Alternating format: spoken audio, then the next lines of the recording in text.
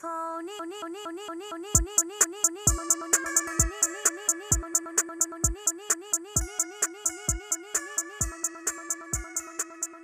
and welcome to We Were Hit by a Horse Truck and Got Easy Guided to Equestria. I am Ponyville's beloved princess, Graceful Spark. With me as always is my beloved co-horse, Spilled Beans. How you doing today, Beans? I'm doing surprisingly well, actually. It's been a pleasant day. Yeah, you got to go around, hear some stories. It was a good time.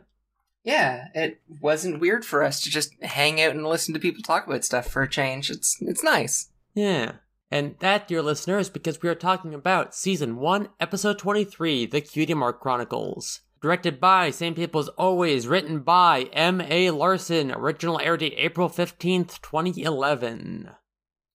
One of these days, these names will actually stick in my ADHD brain, but I feel like we've covered episodes written by this person before, yeah? Yeah, they wrote Sonic Rainboom and Swarm of the Century. Yeah. Okay, yeah, two bangers. That tracks. Mm-hmm. When we're done with this season, we really should probably have like a quick talk about I don't know, maybe our top 5 episodes. Yeah, that makes sense. Yeah, something to put in the list of ideas. Anyway. Mm-hmm. So we open on the Cutie Mark Crusaders ziplining. With, I think it was Apple Bloom saying that she's never heard of a pony zipline before. Yeah, and Scootaloo's like, me neither, but Spike is into it. Yeah, Spike told me this is a thing that exists. So did dragons zipline? And at what point would Spike have tried ziplining without Twilight or any other pony present? Yeah, it's a weird question, because, spoilers, people, we do get to see Spike's origin story along with everyone else's here. Yeah. How the fuck would he have learned about ziplining? Yeah, or did he, I don't know, has he tried rigging up a zipline before just on his own initiative to get around the library or whatever? That does sound like something he would do. It does, okay, that makes some sense. Maybe he went and looked it up in a sports book, something Twilight would never look at. Mm-hmm. No, wait, she did read those books for how to do good running, for the running into leaves. Yeah. Huh. Maybe she's just not into extreme sports, like ziplining.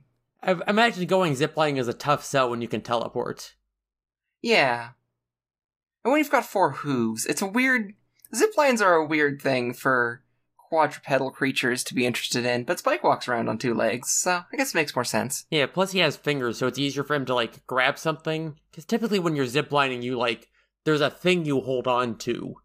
Yeah. Well, typically when you're ziplining, you use the friction on your hands to control how fast you go. You grab the line to slow down. Ouch, ouch, ow, ouch. Well, you're wearing gloves. Yeah, still. Padded gloves even, specifically for this. So All you don't get friction burns. But, So you said padded gloves, and now I'm thinking about boxing, the big red boxing gloves, and it's very good on my brain. Dear Stronghorse, how do you zipline with boxing gloves on your hooves? Easily. It's easier than ziplining with bear hooves. I don't know what you're talking about. Bears don't even have hooves. I don't know what accent I did there, but it definitely was not strong bad. But the Cutie Mark Crusaders, they seem to just be, strapping themselves to this line, and also to each other, and just kind of going for it. Yeah. They don't seem to have any way to, control how fast they're going. I mean, the times I've been on a zip line, there has never really been a way to control how fast you're going, but I guess they're short enough that it was never really an issue. Yeah. It was just when you get to the bottom, there's a big padded thing you just, hit your feet against, and as long as your knees are bent, you're not, that's enough to cushion the impact. Yeah. I've been ziplining on, tree to tree situation. Yeah. Where, there is an element of, you want to be going fast enough that you don't run out of momentum and you actually wind up where you're going, but also, there's such a thing as going too fast. You might hurt yourself. Yeah. Yeah, I think all the zip lines I've been on have been short enough that that's never been an issue with them. Either way. Yeah, the Cutie Mark Crusaders just have a single carabiner. Oh, they are doing it separately, but they each have just a carabiner around this rope.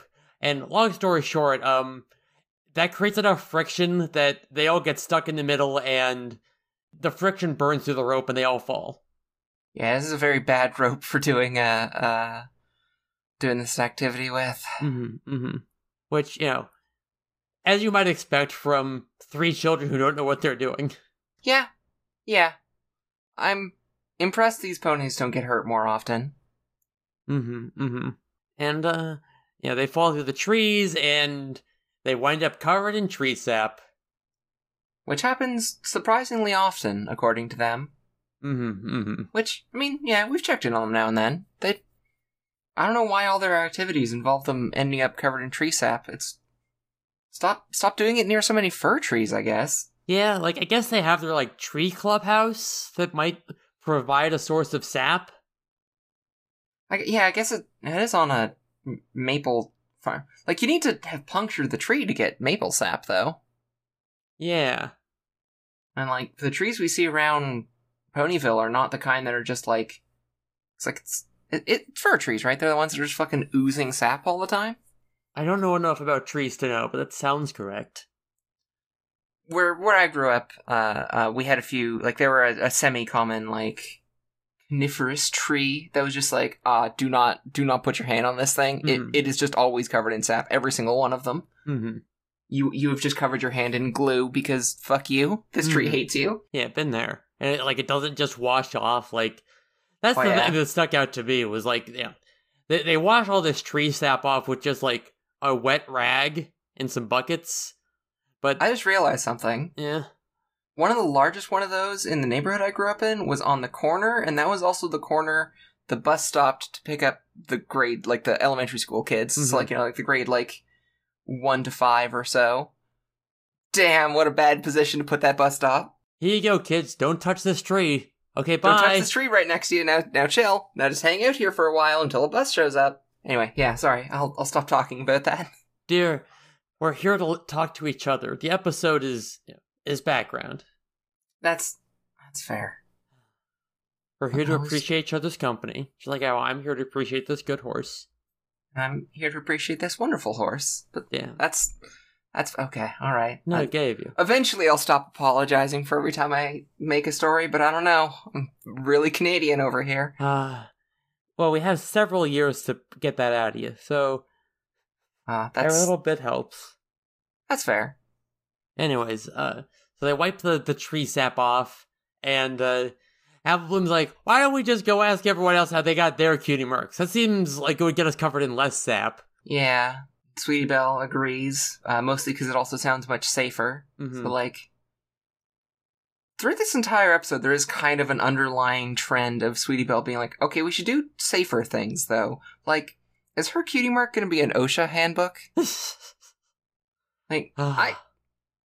That does feel very good for her, just being an OSHA employee who also does some good singing. That actually feels like a fully formed horse right there. Sweetie Belle is one of those musicians with the writer saying, oh, I need a cup of green M&Ms, but it's really just a way to see, hey, did you actually read our safety requirements? Because if you didn't, we have to have our own people check it out. Yeah. And then Scootaloo's like, that's a good idea. We can start with the coolest pony at Ponyville. She's fast. She's tough. She's cool. And then they guess every other... She's not afraid of anything. Yeah. Apple's like, Applejack? And Sweetie Belle guesses rarities. No. The one who's not afraid of anything. Twilight? The greatest... Oh, no, that was Fluttershy. Sorry, it was Pinkie Pie was the one who's not scared of anything. Which, yeah? Fair. Correct. Sorry, Fluttershy isn't scared of anything. Pinkie Pie... no, Pinkie Pie is not scared of anything. Fluttershy's the next one. Yeah, Pinkie Pie did have that whole thing about giggle at the ghosties and so on. Yes. But, I can names good right now. It's perfect. And then Scootaloo's like, no, the greatest flyer to ever come out of Cloudsdale. And they guess, Fluttershy? And unison. No. No. Yeah, they have to guess every other pony just to fuck with Scootaloo. Yeah. I understand guessing Pinkie Pie for not being scared of anything, but, Fluttershy is a pretty bad flyer. She needs to be reminded she has wings. Yeah. Alright. Oh, Rainbow Dash. Oh, yeah, no, that makes way more sense. Mm-hmm. And then they all do a high hoof, a hoof 5, a horse hoof. Yeah. Bro hoof, whatever. Oh, Scootaloo does do this really cute thing where, she picks herself with her wings and, kind of buzzes around along the ground while she talks. Yeah, she's like dragging her forehooves along, and it's actually like leaving a little like streak of dirt through the grass. Mm-hmm. Very good. Mm-hmm. All around, Scootaloo's kind of wonderful in this episode. Yeah, but Scootaloo's four hooves still have sap on them, so they wind up stuck together. Yeah. And when we next see them, they're all piled into the scooter with there's like a little wagon behind the scooter where Scootaloo's pulling them. Like, she's got a lot of force in those wings. Like, she's very good at this, actually. I'm surprised this isn't somehow already her cutie mark in some way. Right? Especially knowing with how later in the episode goes. Yeah, like, she's pretty good at this. She's pretty fast. Wait, I think she just needs to suck it up and just do a song about being good at doing scooter, and she'd get her cutie mark. I think that's all she needs. Maybe she just needs to see a cool rainbow. We're getting ahead of ourselves. Yeah.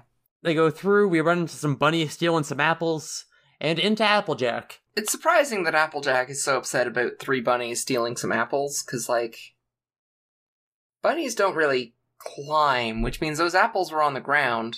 Mm-hmm. Which means they already fell off the tree, so they're maybe not the best selling apples. Mm-hmm, mm-hmm. I guess you could still make them into cider or something, or... Yeah, maybe she's just trying to set an example. Yeah, that's probably more likely, yeah. It's more the fact that they did steal the apples rather than what the apples are worth. Mm-hmm, mm-hmm. Alright. But, Applejack runs in front of the scooter, they all wipe out, and Apple Bloom's like, "Oh, Applejack, you have a cutie mark. How'd you get your cutie mark?" "Well, I never told you." "Well." Time for an elaborate flashback sequence. Yeah, which... You can see the flashbacks too, right? It's where we can see the flashbacks. Yeah, that was extremely weird that we can see their flashbacks. Maybe they're just that good at telling stories. Mm-hmm, mm-hmm. Oh, concerning, actually. Yeah. I never did think about it. But, like, the Crusaders seem to also see the flashbacks as well. Yeah. Right? Well, I don't think they remark on it. I don't know. They usually just say, like, "Wow, that's a great story. Okay, bye." And they don't really seem to remark on the details that much. Oh no, that's even more worrying. But I don't know. I don't know what Applejack actually said, because I was lost in the flashback. Maybe she is, like, really good at telling stories, and she includes a lot of details and imagery so that they feel like they're really there. I don't know. Hey, do we have the echo? Sorry. I was really into playing Final Fantasy XIV before we got Isekai'd in here, so it is sort of my, like, last remaining touchstone of human world media. The only reason I say no is because there's another character who does have the echo, who we will meet in several years. Oh, good. Love that for us. Excellent. Can't wait. But, yeah. Yeah, alright. Yeah, so in Applejack's story, she leaves home, so she leaves Little Mac and Granny Smith to go to the big city, to Manhattan, to live with her Aunt and Uncle Orange. Don't seem to do any farming, which is an interesting twist for being the Orange family. Yeah, maybe whose cutie marks are oranges. Yeah, maybe they're like future traders or something. Like they work in like finance, but it's all like they could go their whole career without ever actually seeing an orange, but they deal in orange futures or whatever. Okay, all right. Or they own some like orange processing company. Yeah, that sounds like Manhattan. Mm-hmm. By the way, if you didn't notice, listener, the city that Applejack goes to visit her aunt and uncle is Manhattan. Mm-hmm, mm-hmm. I hope you like the horseplace puns, because they will continue to come. Yeah, they are all over the place in this show. Yeah, I think we've already had Philadelphia. I know at some point we get Minneapolis. Yeah, there's been a few along the way. Mm-hmm. Like, Cloudsdale, I don't think it's a specific, city it's a reference to, but it's a pun name for a city, because it's in the clouds. Mm-hmm. Alright. Appaloosa was a pun. But yep. Anyways, Applejack's in the big city, which I guess she just walks there. Ponyville apparently isn't all that far from Manhattan. That, one unsupervised child can just walk there. Maybe she got on a train, and we didn't see that in the flashback, because they'd had a train episode so recently. Yeah, fair enough. And, so she's there in the big city, she's looking at the Horse Empire State Building and the Statue of Horse Liberty. Yeah. Yeah, there's They had some fun with this bit. Which, like, the Statue of Horse Liberty has pretty terrible posture. Yep. I don't know how she stands upright, to be honest, but yeah, whatever. Good for her. I guess she's one of those huddled masses everyone's talking about. Mm-hmm. Secretly being propped up by the cabal. Whatever the fucking racists say these days. Alright, then Applejack shows up at her Aunt and Uncle Orange's place. They're like, okay, well, time to make it fancy. And then they're like really condescending to her about like, oh, your accent is so cute. You said y'all. You are the living end. Fucking living end of this city. Get the fuck out of here. Y'all is cute. Yeah. I think by you are the living end, she means if you die in the next 30 seconds, you'll stay alive at 1 hit point. But then you have to be healed to full in order for that to wear off. Yeah. And you're not the only one who can make Final Fantasy XIV jokes. Me very carefully avoiding referencing things that are newer than a certain patch point. Alright. Oh god, that's a challenge. If only I finished Endwalker before getting hit by a truck. Right? Alas. That's why you should play as many video games as possible, listeners, because you might get isekai that you won't be able to play video games anymore. Look. There absolutely isn't a RPG being written about exactly that as a problem your character has to deal with when you're isekai'd. Don't worry about it. Yeah. That's absolutely not a game that's being made right now. It's a shame. It'd be a really good one. I would have enjoyed it. Indeed. Alright, so we see. Yeah, I'm noticing that fourth wall shimmering again, so we should probably keep pushing. So we cut to Applejack at this like fancy party, and she's got this like, weird fancy voice now. Yeah, she's really forcing it, but like, damn, does she clean up pretty though? That's this actually is a pretty good look for Applejack. Yeah, as long as she wasn't surrounded by assholes. Yeah, she looks cute with her hair up. I'll give her that. Yeah, and it's one thing I appreciate about this series, and it's something I've noticed is when they give the characters like a new haircut or like an outfit change, like it usually looks good on them because of course this is a toy commercial and. If the characters have different designs, it's a different toy, you can sell them. But regardless, it's nice to see. I'm sorry, do you think they ever actually sold a alternate Baby Applejack toy? I wouldn't put it past them. I doubt it. But I'm saying that they do have, they are at least willing to put the characters in, like, different hairstyles and clothes? I see what you're getting at, yeah. It's weird to say clothes here because the ponies are usually naked, but you see this a lot more accessories. You see this a lot more in Equestria Girls. But that's several years down the line. Oh, I can't wait. And there's this really weird conversation where, like, she's at this fancy party, and this other guy's like, oh, how are you finding good old Manhattan? And she's like, oh, well, where I'm from, I'm having a hard time getting used to the city nights. Where I'm from, the nights are so quiet, you seldom hear a peep until the roosters wake you. And this guy's like, what the hell is a rooster? Like, what? My dude, how's your education? Yeah, like...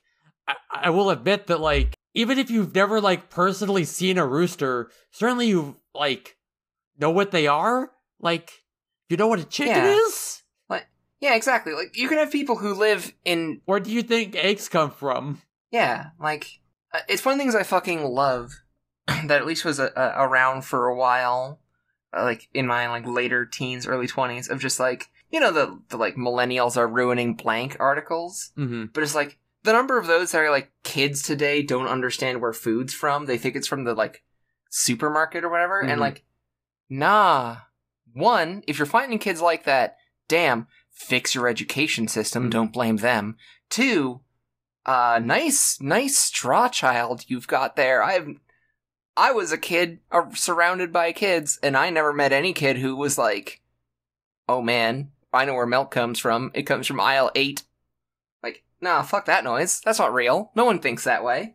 Fuck off. Yeah, like it's such like an enduring like idea in media that like you hear the rooster sound effect every time the sun comes up in a cartoon or whatever. Like, I don't know. Yeah. Like, I realize these horses maybe don't have TV or whatever, but like, I don't know. It seems like this guy should feel embarrassed he doesn't know what the hell a rooster is.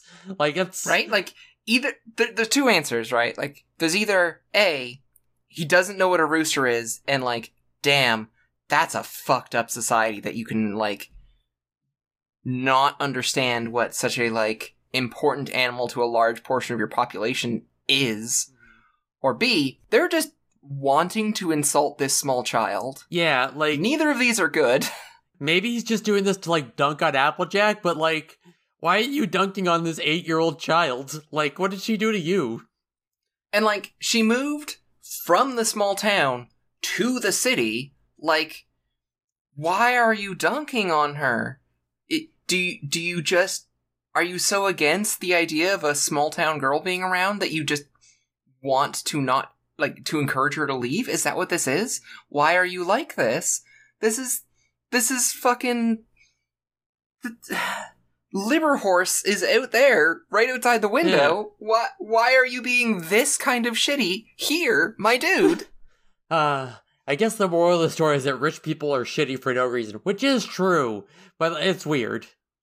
Yeah. But,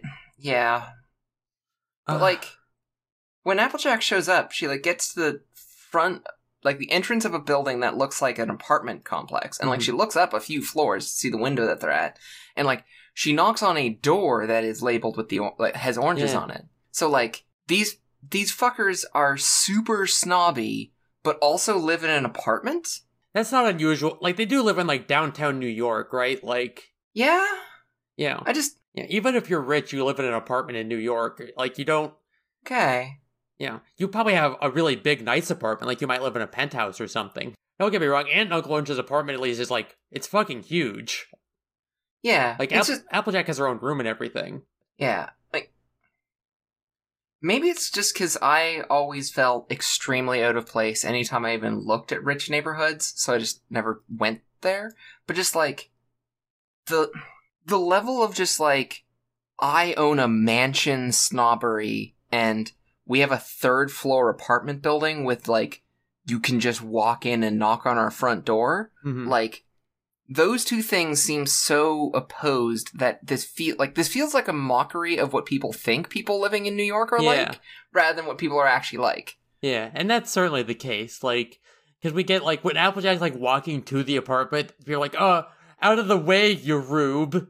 And, like, alright.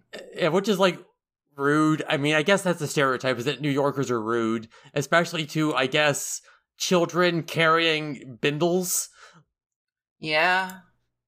Like, I mean, I have walked downtown in many cities. I'm used to people being rude assholes in, like, downtown. Like, there's a difference between being a weird, rich, snobby asshole at a dinner table and, like, being a piece of shit walking down the sidewalk. Mm-hmm. And then, to end off, to cap off the night, they all laugh at Applejack, and Aunt Orange is, like, kind of sympathetic, like, she's trying to, like, keep Applejack's spirits up. But then it's time for food, and dinner is, like, a twig, and a little orange seed, and a little puddle of brown stuff. Yeah. Which also isn't, like, that isn't how those meals work. Yeah, like it's you'd be having courses of that.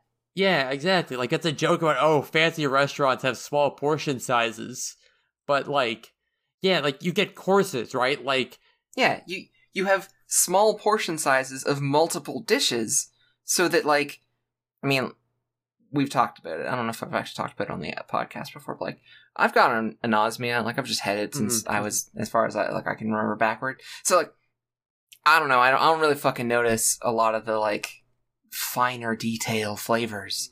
But I know people who are very, you know, big on flavor stuff. That sounds weird to say, but, like... Yeah, the taste heads. People with the flavor fandom. Yeah, exactly. And, like, yeah, the small changes a dish can make with just a few different garnishes, and, like, then you have, like, 3 or 4 bites of a few different very well crafted pieces of food, and, like, that's why it's expensive. Is like, here's a sampling of a lot of different very good meals that add up to an entire meal worth of, like, food you're eating, but it's expensive because it's all these little different things you're having. Yeah, and they use really good ingredients and so on, and, like, you would have, like, a salad and soup and... Yeah, you would have many courses, because they have, like, for us, the viewer, which feels weird to say when we're experiencing her flashback, to, like, yeah, we see these ponies, like, levitating in these, like, silver platters with, like, the dome on that they pull off to reveal the food, which, I mean, I've never been in a restaurant fancy enough to, like, warrant that. Yeah, same. I don't know if places actually do that, I don't know, but presumably the idea has to come from somewhere. Wait, no. My dad's second marriage, the dinner was, like, the first dish was served that way. Mm. And then, like, all the following dishes were just, like, I mean, there weren't really, like, there was, here's the main thing, here's a, like, little finisher course thing, and then here's dessert. Like, the finisher course and dessert were not brought out with the, like, domes over them, but the first one was. So, fair enough. Like, I know they happen, just, I would never notice the difference in food quality to be able to tell, so I would never go to those places, because it would literally just be wasted money on me. Like, I guess the charitable read here is that, like, this is Applejack telling the story how she remembers it, and she's exaggerating. That's kind of the vibe I've been getting from these flashbacks, is that, like, they are definitely slightly unreliable narrators. Yeah, which makes more sense, and I shouldn't be nitpicking the way she remembers it. Like, yes, obviously it's not realistic because it's a child. She's relating a story from when she was a child. This is how she felt. Yeah, and it was, like, clearly a very negative experience for her, so, like, yeah. Under that lens, this makes so much more sense.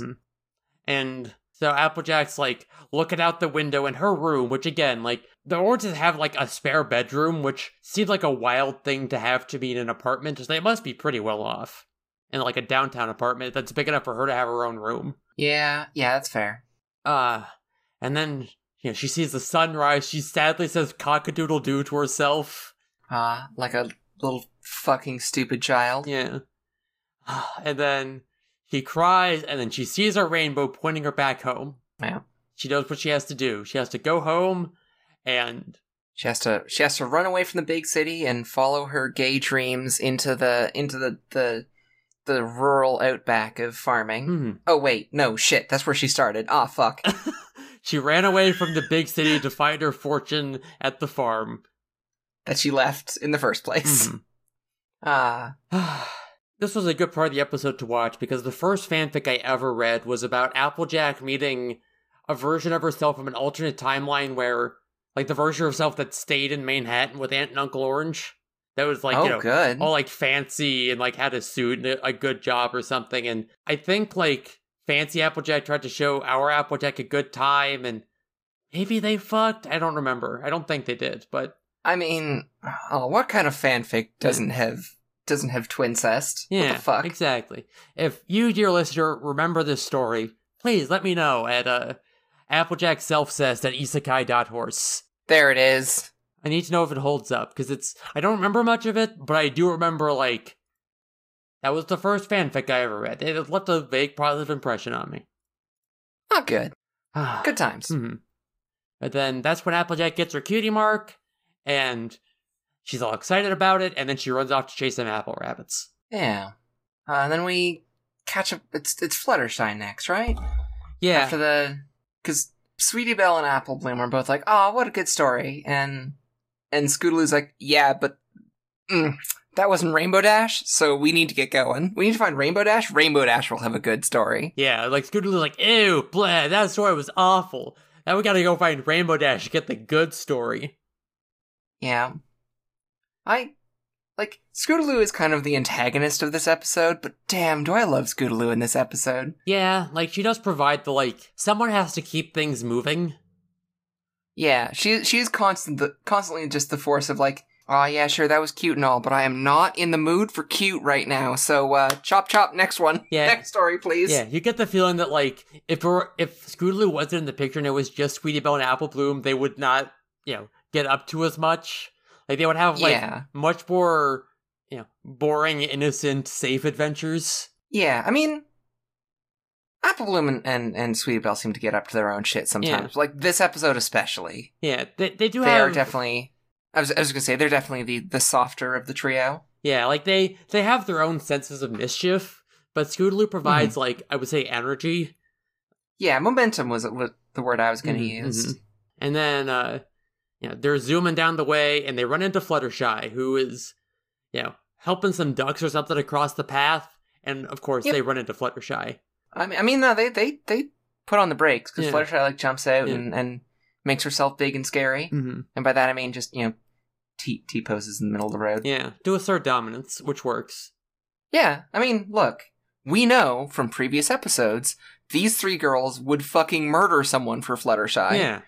So it's good to see that relationship back again. That the three of them all very heavily respect Fluttershy. It's good. It's good to see. Yeah, and then Fluttershy's like, you should be more careful.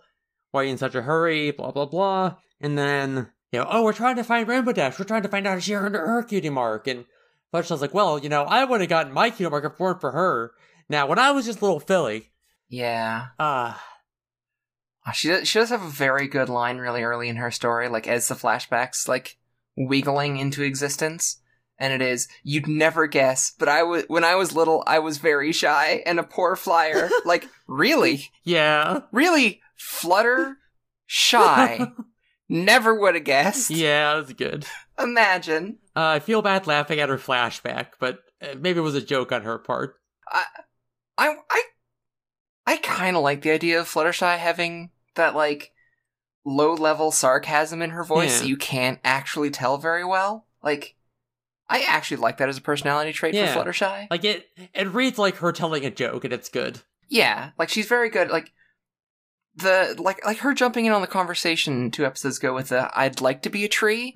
Like, that being her being serious is kind of just like, all right, so Fluttershy's being weird. But, like, that being her being, like, a little bit of a sarcastic jokester makes it a fucking amazing. And I really do love that read of her. Good joke. This horse do good jokes, actually. I love a good... I'm trying to think of a way to say this that doesn't just sound like I'm saying horse joker.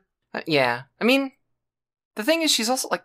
I think the thing that really stands out for me is that, like, these are self-depreciating jokes that are actually funny. Because so often people just do that as, like, a bad outlet for depression or poor self-worth. But she's just like, nah, I know I'm kind of silly on this. Like, I know people think this is weird of me, so I'm just gonna make a joke about it, and it's fine. Yeah, it's good. Yeah, but we have 2 of the bullies now, right? Not the entire trio? Yeah, just 2 of them, and we also see, like, we've seen this Fluttershy before, but the, like, long stick leg Fluttershy, the awkward phase Fluttershy. Yes, I'd call this the pastel goth pre-trans Fluttershy. Very much so. Damn, if you ever wanted to see pastel goth, like, uncracked trans girl egg, just look at young Fluttershy, you know the entire aesthetic. Yeah, like the long, gangly, awkward legs, the hair over one eye, the pink hair over one eye. Yeah, like, if she had a black mane instead of a pink mane, she would just be goth. This would just be the most like, goth pony you could ever see. Thus, pastel goth, because... Wait, no, photo finish. We saw some pastel goth Fluttershy then, too. Yeah. It's a callback to her youth. Fluttergoth real? Fluttergoth real, baby! Fluttergoth confirmed. But if Fluttergoth is real, well, I have good news about the Tsuchinoko. Oh, excellent. Alright. But, as Fluttershy is, like, telling the story, we see flashback her, like, trying to go through a cloud ring in Cloudsdale, and, like, she trips over it and falls, and whatever. She goes through a flag, and the bullies be mean to her. And yeah, it's just the 2 of them. I forget their names, but I think it's, like... One of them's Hoops. Yeah. He's already got his, like, 3 basketballs. Yeah, we got, like, Hoops and Scrungus. Yeah. I think it might be the one who gets, like, the dumbbell cutie mark later. I don't know. Maybe? I don't know. I know he's the one who has the, like, 90s cool kid with long hair aesthetic in, like, live-action kids show hair. Yeah. And that is extremely specific, and people who know what I'm talking about can know exactly which pony I'm talking about here. They do call her Klutzershy, which is better than Rainbow Crash. Yeah. And then... But then Rainbow Dash shows up to be like, are these guys bothering you, ma'am? Yeah. Yeah, she's got like a really messy mane mullet going on. It's all like spiky and all over the place. Like, aw, baby. Yeah. What happens when a child has not learned what a comb is for? Yeah. This is a Rainbow Dash that has not learned to brush her mane yet. Yeah. And then, yeah, oh, you're such a big shot? There's that meme phrase for you. Why didn't you prove it? And they go into a race to defend Fluttershy's honor. Yeah. Which, listener, yes, again, another spoiler. We do eventually hear Rainbow Dash's story, and she does say she did the race to defend Fluttershy's honor. That is words directly out of the fucking bimbo-brained girl's own mouth. Like, she was a perfect lesbian even then. And then they all get ready to race. Fluttershy waves the checkered flag, and they all zoom past her and knock Fluttershy to the ground below. Yeah, she goes tumbling down and lands in a giant cloud of butterflies. Mm-hmm. And, like, one of the things I actually liked is that, like, she seemed to be having so much trouble flying before that, but just, like, hanging out with butterflies and how pretty they are make her fly very easily. Hey, this doesn't sound like a trance analogy at all. Yeah. She even gets a song. Imagine. She even gets a song about it. What is this place filled with so many wonders? I'm amazed I forgot this song existed. Same. Because it is, like, it's not really a bop, but it's just, like, it's like a solid B or C for, like, a Disney movie, which are usually, like, all very big and bombastic songs, but it's the one where it's, like, this character could be monologuing, but instead they're monologuing in song to, like, keep the kids, like, alert or whatever. And I don't know, it feels good. It's a good vibe for Fluttershy. Yeah. You know, as they say, in musicals, characters sing when they can no longer speak. Yeah. And, you know, this would be weird as, like, a monologue or whatever, but it makes sense the song. Yeah. We could have had her, like, running around and asking these questions and, like, being curious about stuff that way, but that's not the kind of character she is. And, like, having the Disney princess, like, singing with all the animals around thing is, like, 100% her vibe. Yeah. So it fits the character, like, just perfectly. Yeah, and the little storytelling trick there is that if your character is singing about, like, what they want, what they're thinking, it's fine. But if they just say it out loud, it comes off as weird. So, there you go. If I ever get back to writing that cyberpunk fiction, I need to just make Orchid sing. I understand. Yeah. Rather than just having the reader being a ride-along in her anxiety-ridden brain. Well, okay, it's different in writing. It's a lot easier to, like, show someone's inner monologue in writing, but it comes across as weird in, like, a film, which I guess this is. Yeah. Thinking about that original cut Blade Runner monologues that were just like, hey, I bet the viewer is not going to understand symbolisms. So let's just narrate blankly directly over the scene. Yep. Oof. Yep. But, yeah, it's a good song. It's fun. It's Fluttershy, like, you know, it's her, like, realizing that she likes the animals. Mm-hmm. And then there's a big explosion, and then that scares all the animals, but then Fluttershy talks to the animals and reassures them, and that's good. Yeah, she helps all the animals calm down after a big explosion, and they all, like, come out of their hidey holes and hang out with her. Mm-hmm. And that's how she gets her cutie mark. Yep. Scooter's like, well, what happened to Rainbow Dash? Like, oh, I wasn't there. I wouldn't know. Yeah. Notably, this story does, like, return to the present with a Flutterloaf, like, finishing the story to a Sweetie Loaf and a Loafle Bloom? I don't know what to call it. Yeah. We already have an apple loaf for Applejack. Yeah. A bloaf? No, that sounds bad. Yeah. Like, that's what I'm thinking, Loafle Bloom, because you got the pull from apple. A bloom loaf? A loaf bloom? Yeah, like, Loaf Bloom is where I started, but then I tried to get a little bit of that apple in there. Now, here's a question for you, dear. Do you count, because Flashback Fluttershy is also loafing. Do you count that separately? I'm gonna go with no, based on how Twilight Story ends. Yeah, no, that's fair. And that a loaf in the flashback is a loaf in the present. Yeah, it was the same loaf. I can dig that. Yeah. And then... and also, like, three of the butterflies that she'd, like, landed with originally. I mean, like, not the original ones, obviously. Those ones are fucking long dead. Butterflies don't live very long. But, like, 3 more of those same kind of butterflies just kind of fluttering around her while she's telling the story.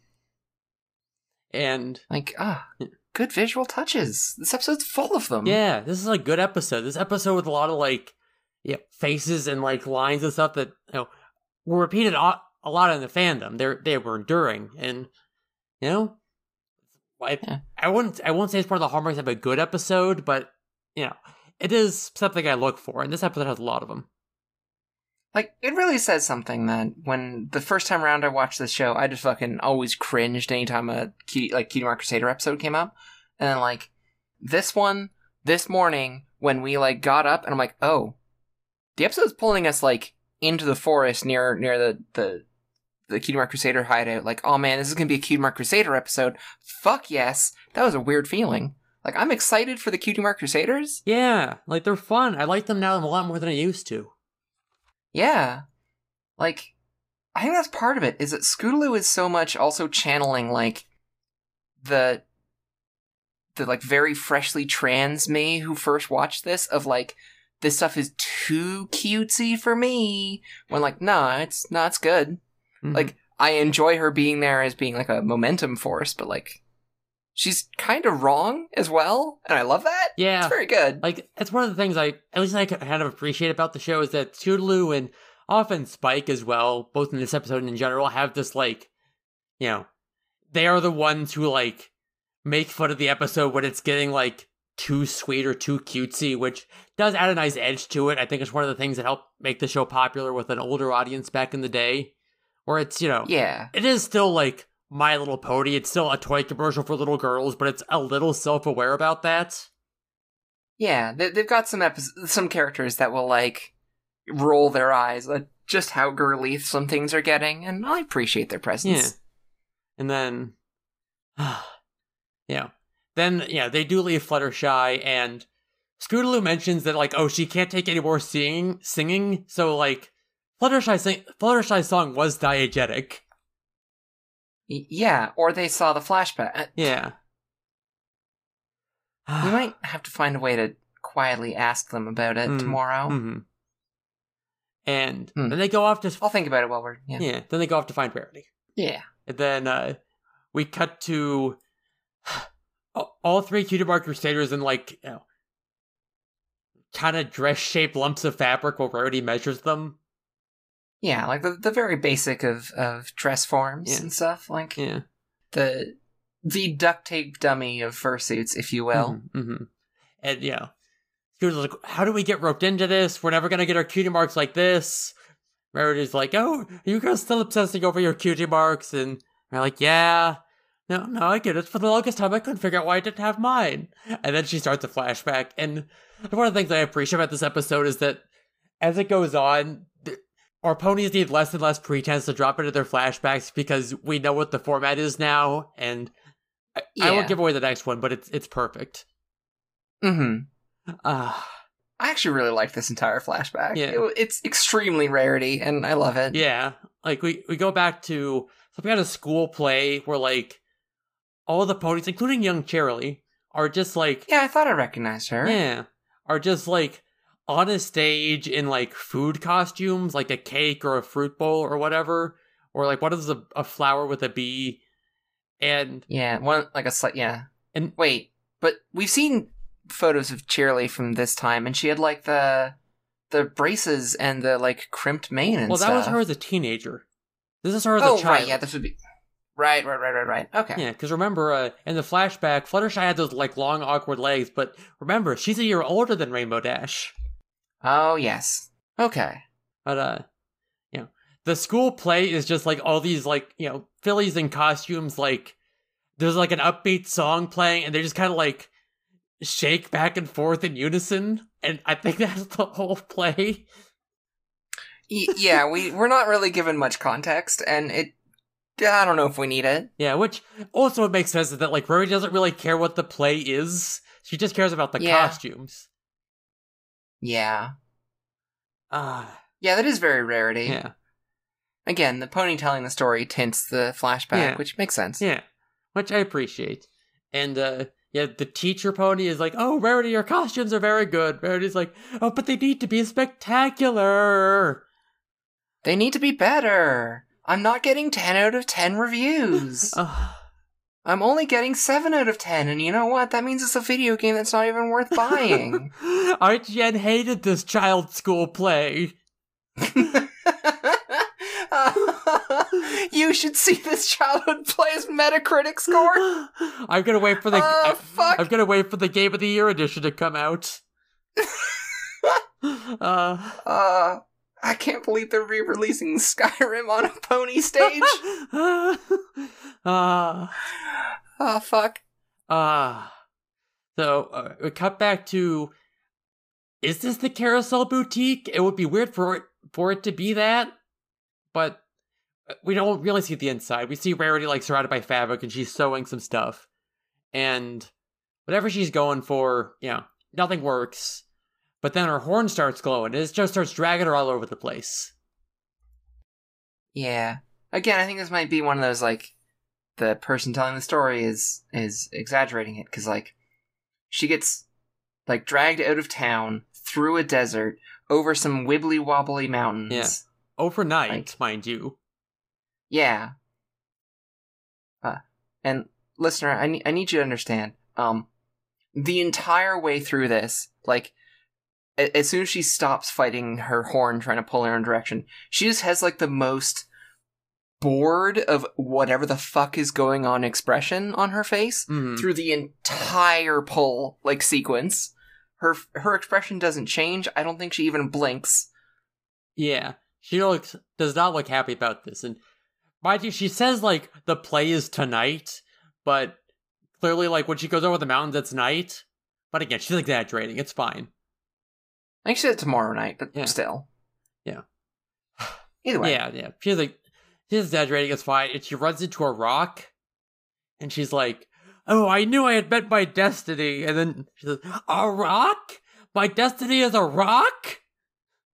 Yeah, it was really cute to have, like, old Rarity saying, like, this was my destiny, and young Rarity responding with, it's a fucking rock. What the fuck is this shit? I can't believe it's a rock. How can this be a thing? Fuck you, Horn. What did you do this to me? Yeah, and she even says dumb rock, which is, I guess we see where Sweetie Belle gets it from. Yeah. And then, fortunately, an explosion happens just then that opens up the rock, and it's full of crystals, or full of gems. Yeah. Full-on gigantic geode here, baby. And then Rarity's excited now, and we cut to the play where, like, Lyra and Bonbon and Colgate and Bubble Wrap are all there, which seems weird. Because, like, they're adults in her flashback. Clearly, it's all of their parents, and they're just very much take after their parents, and it's not that they've recycled background ponies even now. Yeah, I'm sure Rarity's filling in the details, whatever. Like, Bubble Wrap was probably there. Yeah. Because I don't know, I think one of the ponies, like, on stage feels like a younger Bubble Wrap to me, but they go by so quickly, it's hard to tell.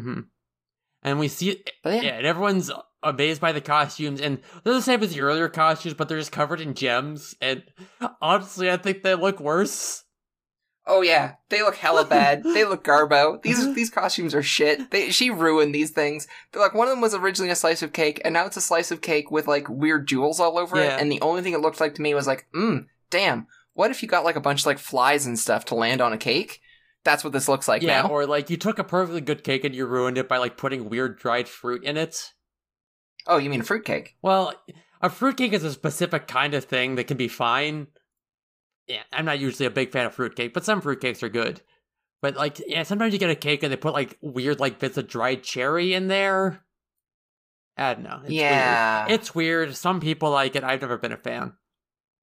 Yeah, remember how I mentioned my dad's second wedding? His new wife at least used to make one of those style of fruitcakes every year. And it was amazing that even Dad was quietly one of the people being like, someone should have some of this fruitcake, and definitely not me. I'm having something else. Don't mind me. My mouth is full of other food. Someone should eat that fruitcake, though. Yeah, like, Look, fruitcake can be good, but it was certainly a food that was like, it was born out of, we need to use this fruit in something that doesn't expire before the winter. Yeah.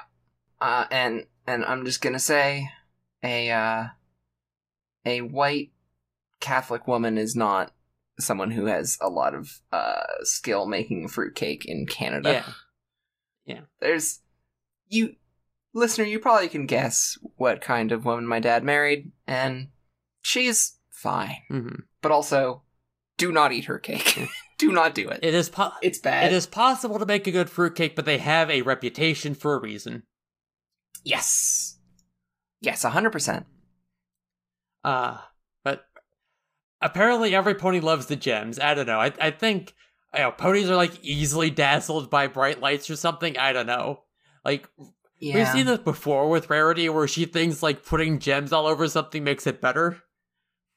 And is that like, I know her like magic power is being able to find gems, but she didn't get her cutie mark when she found the rock full of gems. She got her cutie mark when her eyes lit up looking at the gems. I think her actual power is that she can make things look good to everyone else just by covering them in gems. That's why her ass is covered in gems. That's why Spike wants to eat her ass. Yeah, she gets her cutie mark at the show once everyone's impressed by her costumes. Yeah. Her actual power is putting lots of gems on shit and other people thinking it looks good. It is an extremely meta power that we just have not, like her cutie mark special gift. The ability to find gems is just a bonus. Yeah, I can see that. Oh no, I've done it again. I've made another character that has a superpower of some sort that completely, they 100% misunderstand it, but their assumption is correct based on their observations. Yeah, like, even, she is not immune to her own propaganda. Yeah. I don't know why I like making characters like that so much.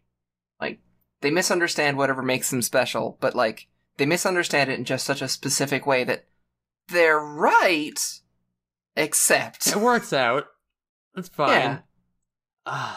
It means that I can also make characters that are, like, capes shit, but they're kind of weak, but they can be surprisingly powerful to themselves, and they don't know why. And I love that. Yeah. Anyway. Have some fun with it. Yeah. So... give me characters that are weak and then suddenly weirdly powerful in ways that don't make sense to them, but make sense to, like, observers. Love it. Alright, so... we cut back to the present, where Scootaloo's like, this isn't getting us any closer to our cutie marks. Everyone keeps telling us their cutie mark stories. All these boring things about finding out who you are and nonsense like that. And we're just like, yeah, Scootaloo, that's exactly it. But Scootaloo does not let her finish her sentence. Yeah, like, so close. So close to getting what the actual moral of all this should be. Yeah, which is like, that's every Cutie Mark Crusaders episode. It's always like, everyone keeps trying to tell them, like, yes, it's about finding out who you really are, and this, like, weird scattershot approach doesn't help, and also, and they're just like, I don't want to hear the end of any sentences, we've got cutie marks to get, let's go. Yeah, like, I think this is possibly, like, we've had, 3 or 4 episodes with them now doing this? 4? That sounds right. But, like, I think this is the one that hits that best, of just, like, a character trying to just directly say it to them and them refusing to listen. Like, I don't know. Like, I get that it's a bit one note, but it's a note I love hearing. Yeah, because even in the last one the one where they did the music show, like, you could see Twilight's, like, about to tell them that, but, like, she sees they completely missed the point. It's like, I'm not going to tell them now. Yeah. Like, she was trying to walk them to the point, and they just, like, tripped at the last step to get there. And then we get Scootaloo saying, come on, girls, we need action, we need excitement, we need Rainbow Dash. And then we cut to Twilight telling her cutie mark story. Yeah, it was very good that the episode doesn't even explain how they ran into Twilight, just that they did. Yeah, and then Scootaloo looks bored, it's good. We don't even get any preamble. Twilight's just telling her story. She's like, ever since I was a filly, I wanted to see the summer sun celebration. And then I did, and it was great. Yeah. But that wasn't what got her cutie mark. She decided to go read lots of books.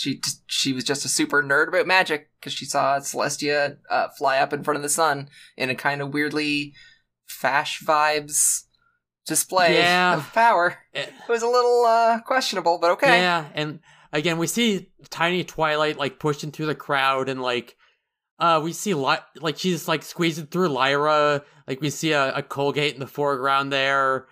Yeah, and a bonbon, and it's, like, weird memory that you remember these adults who you're friends with now who are about your age when you're a child. Wait, do we actually know that part? Maybe all three of those actually are much older ponies. It's possible. It seems, because, like, I think if that was the case, then in my head at least, then, like, Lyra and Bonbon and them would have, like, they'd be like Mr. and Mrs. Cake's age and, like, look different. But I don't know. Yeah. But then again, like, we see Twilight's parents in this episode who are clearly a generation older than her, and they look, like, pretty normal. Yeah, they look like ponies we'd see around now at, like, Twilight's age. Yeah. I don't know. So, who knows? Maybe the Cakes are older than we think. Yeah. Oh well. Yeah. Celestia raises the sun. It is, like, kind of weird. Like, I know it feels like showing off. I don't know. It's like, okay, everyone, we're gonna have a big celebration. We're all watch me raise the sun, and we all talk about how great I am. I mean, she is the God King. Queen. Yeah. Princess. I mean, I get it. If I were the God King, I would have holidays about myself. Yeah. I mean, yeah, the Summer Sun celebration was, like, the first episode of this show was another one of those. But yeah. And then we see Twilight reading a bunch of books. She's, like, getting good at magic, I guess. She's a nerd. Yeah, she struggles to really cast a spell, and it's got, like, a weird, like, the sound effect that shows always used for, like, the stretching of a balloon or whatever. She's, like, trying to do magic, and then she finally, like, flips a page of a book, and then, like, we can see her later just flipping a book page perfectly fine without any effort at all. It's like, oh, that's a cute way to hide a little montage. Yeah. Yeah, we see the piles of books moving around. Cute. And, yeah. We see Twilight's parents who don't get names at this point. I assume they get canon names later, but I remember people calling her mom Twilight Velvet, and I forget her dad's fan name. See, I looked at those two ponies, and my head just instantly was filled with the idea of, like, I understand why Twilight has turf bangs. These are the kind of parents that would give their child turf bangs. It's genetic. Yeah. I mean, more like, encourage the haircut. Because, like, it's very similar to her mom's. Yeah, that's what I was going to say. Her mom has almost the same haircut, but, like, curls. Yeah. Yeah. Yeah, her mom just gave Twilight the same turf bangs her mom has, and Twilight's just never changed the cut. Yeah, and that is, like, the one, that's the best argument I've heard for Twilight not having turf bangs. Like, this is the haircut her mom gave her when she was a kid, and she has not bothered to change it. Yeah. Which seems very Twilight to me. Also, like, the fact that even the weird young bullies were gendering Fluttershy correctly when she was such, like, obvious pastel goth trans, like, just blatantly. I don't know, maybe TERFs just aren't a thing, and that therefore TERF bangs don't have context. I'm sure one day... Maybe we are in the better world here. Maybe we don't want to go back to the real world. Human world. I'm sure one of these days we will find a pony who we will call a TERF, but... we will see. Yeah. But, Twilight's parents show up and they enrolled her in Twilight Princess Celestia's School for Gifted Unicorns, but she has to pass an entrance exam. Wow, you'd think this would be a thing Twilight's very good at, but listener, it's not. Yeah, she's very nervous, and... because we don't really, like, get a sense of, like, how good she is at magic right now. I mean... we kind of do, though, because, like, she went to the Summer Sun celebration as, like, a really little filly, and that was enough to get her, like, to even start looking into magic, and then we see her, like, basically self-training how to do magic for quite a while, so, I don't know, maybe more unicorns are like me and just doing a lot of self-taught magic. Yeah, well, makes sense. Because this is, like, the fancy unicorn school that presumably not every pony goes for, especially not if you have to take an entrance exam. Especially you don't have to take this entrance exam. Holy shit. Yeah, so this pony wheels in an egg. It's a dragon egg, as we can see from the sticker or what on the card. Yeah, it's got like a little, like, the cracked open egg and a dragon in the middle with, like, 2 arrows indicating that the parts of the egg should be open. It's, very on the nose. Yeah. Yeah. Ponies love their iconography, I suppose. Yeah, but, that means that Spike wasn't a gift. Spike was Twilight's entrance exam. Yeah. Yikes. That's even worse. Yeah. It also kind of implies that, like, every pony who goes to Princess Celestia's duel for whatever gets a dragon?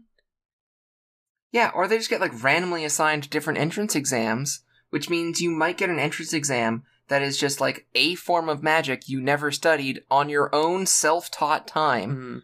Yikes. Yeah. I have my issues with how they teach magic at Equestria that I will be more mad about later, but it's weird. Oh, perfect. Can't wait. And then... Can't wait to grumble about wizards while I'm being a sorcerer over here. And then, Twilight, like, she can't, like, get her horn to line up. She's got test anxiety or whatever. But we do get her, like, climbing on the cart, like, waggling her hooves at it. We get her, like, standing on her hind hooves and, like, trying to do magic to it with her hind hooves. Yeah, doing the whole, like, raise your hands over your head, then, like, push them towards the thing to make a big gesture like you're doing magic. She does that a few times. Well, 4 hooves, not hands. Yeah. Yeah. Like, that particular one, like, stuck in my head. That you saw that, like, particular picture of Twilight around a lot back in the day. Oh, yeah, I imagine that's a gif that got used quite often. Same with, and I forgot to mention, but, like, at the start of the episode where, like, Scootaloo's, like, excited about going to see Rainbow Dash, he has this, like, brief surprised face, or the A face, that you saw that face of her a lot. Yeah, now that you mention it, yeah, it is sparking some of those brain cells. But regardless, and Twilight's like, she gives up, she sits on the ground, she's like, I'm sorry I wasted your time, but then she sees a really good rainbow outside that makes her horn glow good. I mean, it's more that the explosion goes off behind her and, like, startles her, but yeah. But she's startled into doing the magic perfectly, kind of. Yeah, so, I mean, is that how it works, dear? Like, if I sneak up behind you and blow up a paper bag, will it make your magic go off? I mean, yeah, Pemka does that to me sometimes. Oh, well, fair enough. That's what those little spurts are. Okay. I mean, not always, but... Yeah. Anyway. You have very cute spurts, dear. I mean, I know you do when I kiss your horn sometimes, but... Look, magic is weird and can be different things, okay? Yeah. It's... anyway. Sometimes the magic is just when a unicorn's in a good situation. I get it. Yeah. Real magic is friendship. Yeah, we'll go with that. Friendship with benefits. There it is. Friendship with beans. Real magic is negotiating kink scenes. Yeah, exactly. Anyway. Yes. Yeah, she does hatch the egg, and we get to see a very cute baby Spike, and everyone's like, oh, that's very good. Yeah. And then her eyes start glowing white like she's the fucking Avatar or some shit. Yeah, and she goes fucking, like, Super Saiyan, and, like, she starts, like, levitating the examiners, and she turns her parents into, like, a fern and a cactus, and she makes... Yeah, she just turns her parents into some fucking potted plants. Yeah, and she makes Spike all fucking huge, and his head, like, bursts through the roof of the exam building. Yeah, which is what Celestia notices. We had a shot of Spike outside the building and, like, the camera zooming back to have Celestia looking up at it. Yeah, and it's just like Spike's, like, fucking thick-ass neck. Yeah, he's apparently when he grows up to full dragon size, he is just going to be 90% thick neck. I have good news and bad news for you, dear. Like, we see future Spike at the very end of the series, and... Okay. It's not... But we also know dragons that are, like, hundreds of years old are, like, your classic big, long-necked, like, quadrupedal dragon. Maybe that's just an intermediary stage. I I do hope that at some point Spike will get to be this like giant neck boy. But I'm also telling you that when we see future Spike, he fucking sucks to look at, my guy. You are not ready. Oh no, I can't wait. I know it's gonna be years down the line, but I cannot wait for shitty future Spike. Oh, he sucks to look at so much. It's okay. I'm sorry. One last Final Fantasy 14 joke. No one like, Alphino mentions that one day he will grow up and like look like Urion J, and nobody likes that. I mean, yeah. I wonder when they're gonna make him grow up. Okay. I can't wait for him to just instantly be twice as tall when he just gets an adult model instead of a kid model. It'll be great. Well, we've got a few years. That'll probably have happened by the time we're back.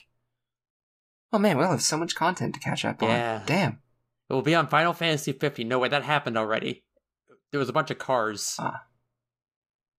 Man, I really hope Final Fantasy 16 has, like, a good character and, like, some fun party dynamics and, like, I don't know. Maybe we could get, like, a female Final Fantasy character that isn't Final Fantasy 13's Lightning that was just kind of shoved out there to die because the game was garbage. Oh, man. They're really just going to point to 13 every time people are like, could we get a female protagonist for a Final Fantasy? Because they're going to point to 13 and be like, yeah, see, we tried it and it was bad. And I'll be like, yeah, but you tried Final Fantasy 10 and that was good. Didn't make Yuna the main character, even though she clearly was. Anyway, sorry, I'm going to stop ranting. Get their asses. Okay, we cut to the... I'm going to get them. If you work at Square Enix and you're listening, I suggest you take my very good co-horse's ideas into account.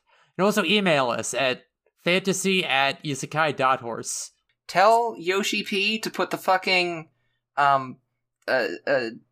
timer on the Black Mage thing to actually be accurate to the bar ticking next to it, because it has two timers, and one of them's a number and one of them's a bar, and it's the only class in the entire game that does that, and it's so fucking bad for my ADHD brain to look at, because I'll be like, oh yeah, look at that bar, it's like 2/3 of the way full, I got plenty of time, I don't notice the 2 seconds left next to it, and there goes my entire stack, and I gotta restart the entire cycle all over again. Black Mage fucking sucks. Anyway, I don't like Black Mage. Yoshi P, if you're listening, and I know you are, because I know you listen to this podcast, if you want to negotiate a crossover event, you know what our email is.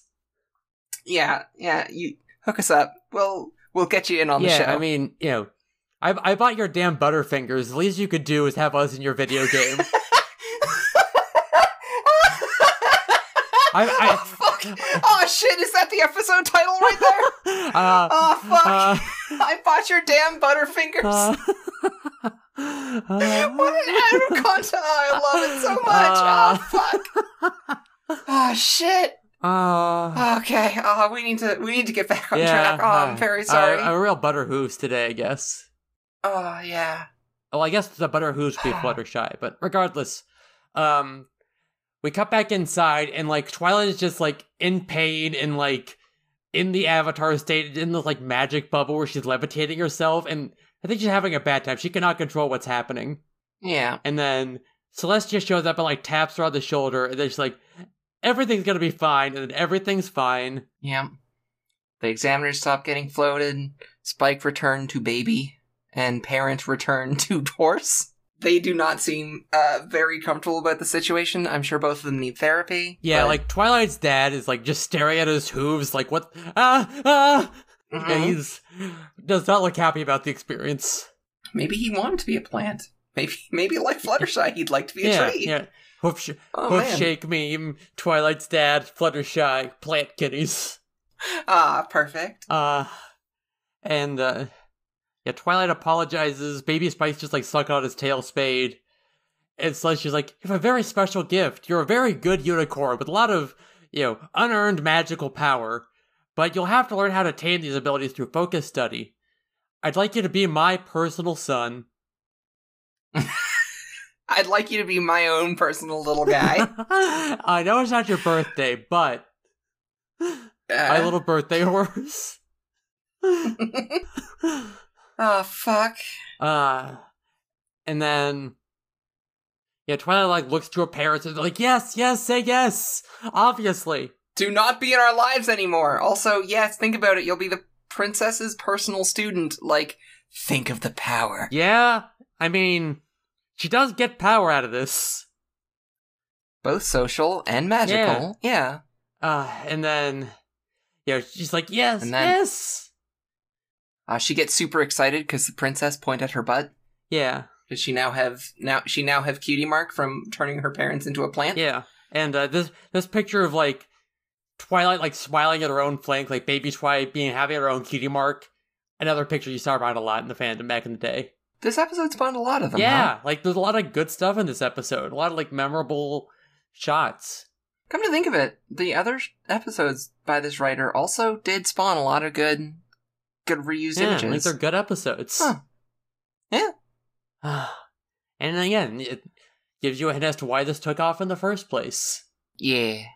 And we get like, baby Twilight bouncing around the princess going, yes, yes, yes, yes, yes, yes, yes. And then we cut back to the present where adult Twilight is also bouncing in a circle going, yes, yes, yes, yes, yes. Yeah, she was getting very into the storytelling. Yeah. And then the cutie mark crusaders just like leave. Yeah, they just slink away, and eventually someone has to walk up and ask Twilight if she's okay, because she's been just bouncing around saying yes over and over again. And it is a pretty good bit that she stops for a minute and then just says yes. It's good. Like, okay, fine. All right, we get it. It's good. You nerd. And the bouncy Twilight yes thing went around a lot too. Like, common for excited ponies, common for the several ponies I know who identified themselves with Twilight Sparkle to like express joy just by going yes, yes, yes, yes, yes, yes, yes. See, I realize I do that, but that's much more along the lines of like slamming hooves on a table saying yes every time you slam hooves rather than like this. Yeah. It's same idea, different energy. Yeah. It's good to say yes. It is. And then, it's hip to say yes. There There it is. Thank you. But it's also important to say no if it's something you don't want to do. It's good to set consent. Yeah. Huey Lewis in the News voice, it's hip to set boundaries. Fuck. And then they're back on the scooter. Scootaloo's like, why don't we ever run into Rainbow Dash? And then, okay, so the wide start showing them in the scooter. We pull into Scootaloo complaining. We pull back out to see Pinkie Pie is now just in the scooter. Yeah, she even brought her own helmet. She's like, oh, you're looking for Rainbow Dash? If I were her, I would be a Sugar Cube Corner. But, well, if I were anyone, I'd be a Sugar Cube Corner. Want to go to Sugar Cube Corner? She very much wants to get these kids hooked on sugar or put back in the rainbow machine. By that I mean the taffy puller. I love it when there's kids in the taffy puller. Their fear makes it delicious. You can really taste their anguish. We're making saltwater taffy, and like, you can get that from tears. Yeah. Fucking. Yeah. Then Pinkie Pie's like, cutie mark, you say? Well, come on, I'll tell you how I got mine. And we flash back to Pinkie Pie's rock farm. Yeah, her like Amish vibe family. Yeah, maybe I'm getting the wrong vibes, but like yeah, yeah, no, they're like weirdly horse Amish.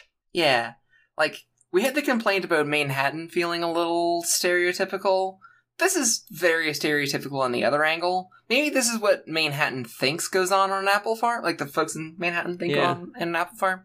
I don't know. Yeah, it's a little much in the other direction now. Yeah, like I will say that like I know later on we meet one of Pinkie's sisters, Maud, kind of the purplish one of her sisters, I believe, and she is very much like this.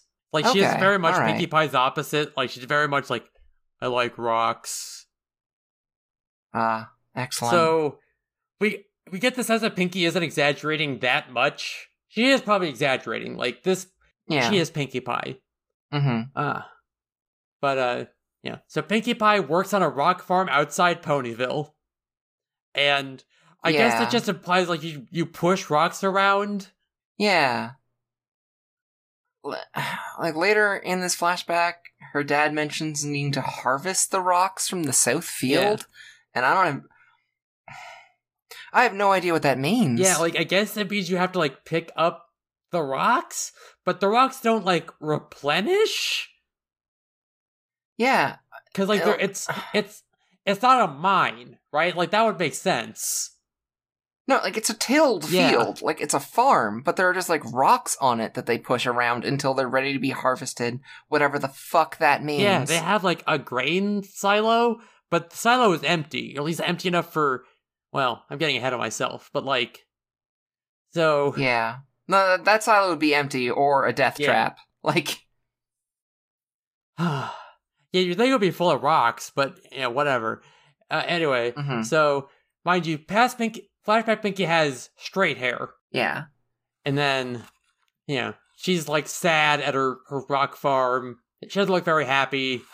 But then a rainbow happens, and it makes the sky all colorful. Because everything's all, like, very washed out and gray before, except for Pinkie Pie, who was still pink, but, like, somewhat less pink, because it's dark here. Yeah, the image of the rainbow fills her eyes, and she's gone to one pride parade, and she'll never go back to being conservative again. Yeah, it makes her hair all poofy, and also the picture of Pinkie Pie with, like, the big old smile and the rainbows in her eyes, again, picture that went around a lot. That, again, another one that I was like, I've seen this one around before. And then, the rainbow happened, and she's like, but I wanted everyone else to smile too, but rainbows don't happen that often. How am I going to make some smiles? And then it's the next morning, and we also get Pinky's name as, they do call her Pinkamena Diane Pie. We get her full name here. All right. Yeah. And, interesting to know that her middle name is Diane, and that she has a middle name when, like, there's ponies like Fluttershy around, or Rarity, who, like, have just one name. Yeah, it's weird. It's, I guess different pony families have different naming conventions, because, like, Mr.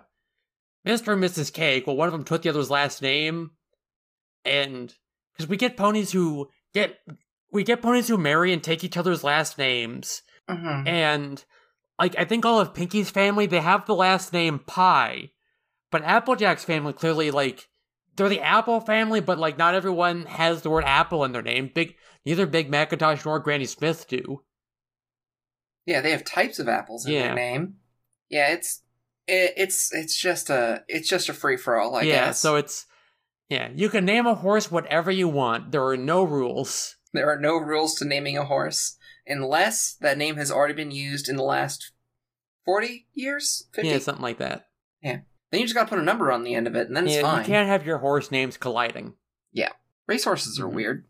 And then the sun comes up, and we get Pinky's mom saying, like, Pinkamena Diane Pie, is that you in that silo? Pinky's like, oh, I need you and Dad and the sisters to come quick. Yeah, there's muffled music coming from inside it. A balloon comes out. Yeah. The thing is, I think that muffled music is the song Pinky plays to, like, get the Parasprites out of Ponyville. I think it's the same song. I know it's a song she's played before, and that's the only one I can think of. I mean, it would be that or, like, Giggle at the Ghosties, or, I think she's done the, all you have to do is take a cup of flour, add it to the mix. Yeah, but that wasn't neither of those songs were this tune. Yeah. So I think it is the same song. 'Cause it's just instruments, it's not singing.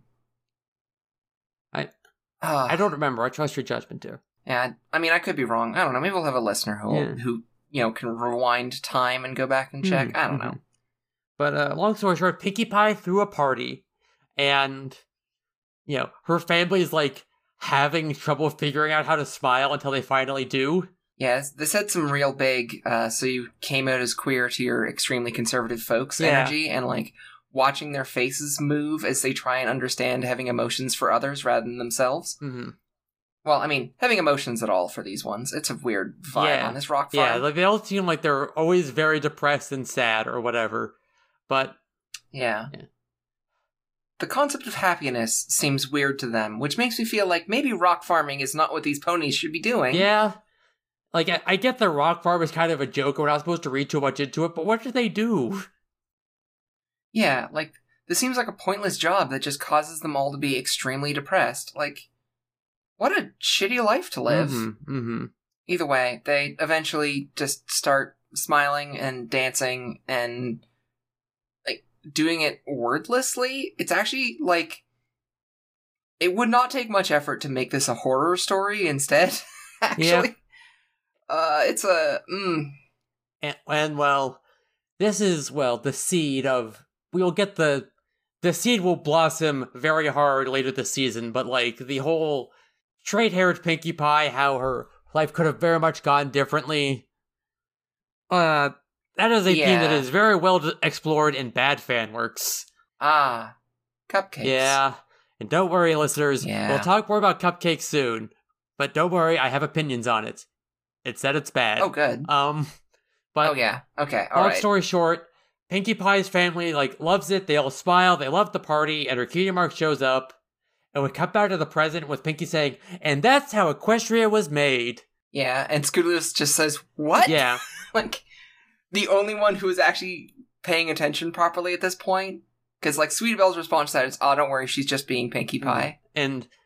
Which, alright, yeah. And also, the phrase, and that's how Equestria was made, meme in the fandom. Like, after you would tell, like, any sort of long story or whatever, you would end it with, and that's how Equestria was made. Ah, it's like me saying, I'm sorry for rambling. Understood. Yeah, so really you have to change the sentence you say. Alright, I'll try.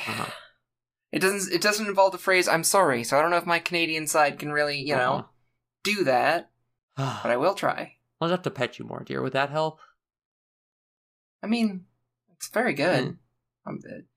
I don't know if it would, but that's not a reason to say no. I'll just have to appreciate this good, soft, pettable horse regardless. Alright. I think we're almost done, right? Pretty much. One more story, and then... So they show up at Cherokee Corner, and all the ponies are there. The main six is there, and Rainbow Dash is there like, so, I hear you want to learn how my cutie mark happened. Yeah, she has this extremely smug face about it, too. And wouldn't you, if you were talking to the people who, like, been all over town asking about you? Yeah, that's fair. She cannot wait to tell the story to her like, adopted daughter, sister. I don't know. Again, the relationship between these two is confusing. Yeah.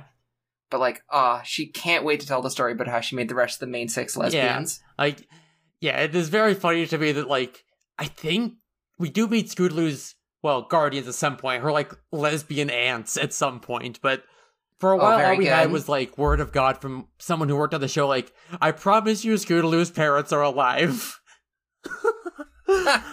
I much prefer the idea of Scootaloo's, like, adopted parents, or, like, I don't know, maybe like, one's a trans person, lesbian relationship, I don't know. Like, that is just, like, Rainbow Dash's side polycule outside the main six. That's very good for me, actually. But yeah, Rainbow Dash's story just goes straight into the race that we'd gotten originally from Fluttershy. Rainbow Dash says, like, I'm gonna defend Fluttershy's honor, and then... when the race happens, she starts going fast. They knock Fluttershy off the cloud, and apparently Rainbow Dash didn't notice. And she was busy racing. But also, like, Maybe this is why in the Sonic Rainboom episode, she's, like, so very on alert for when Rarity fell. Because, like, she's had that situation she doesn't want it to happen twice. It's good for her. Yeah. Look at her caring about her friends.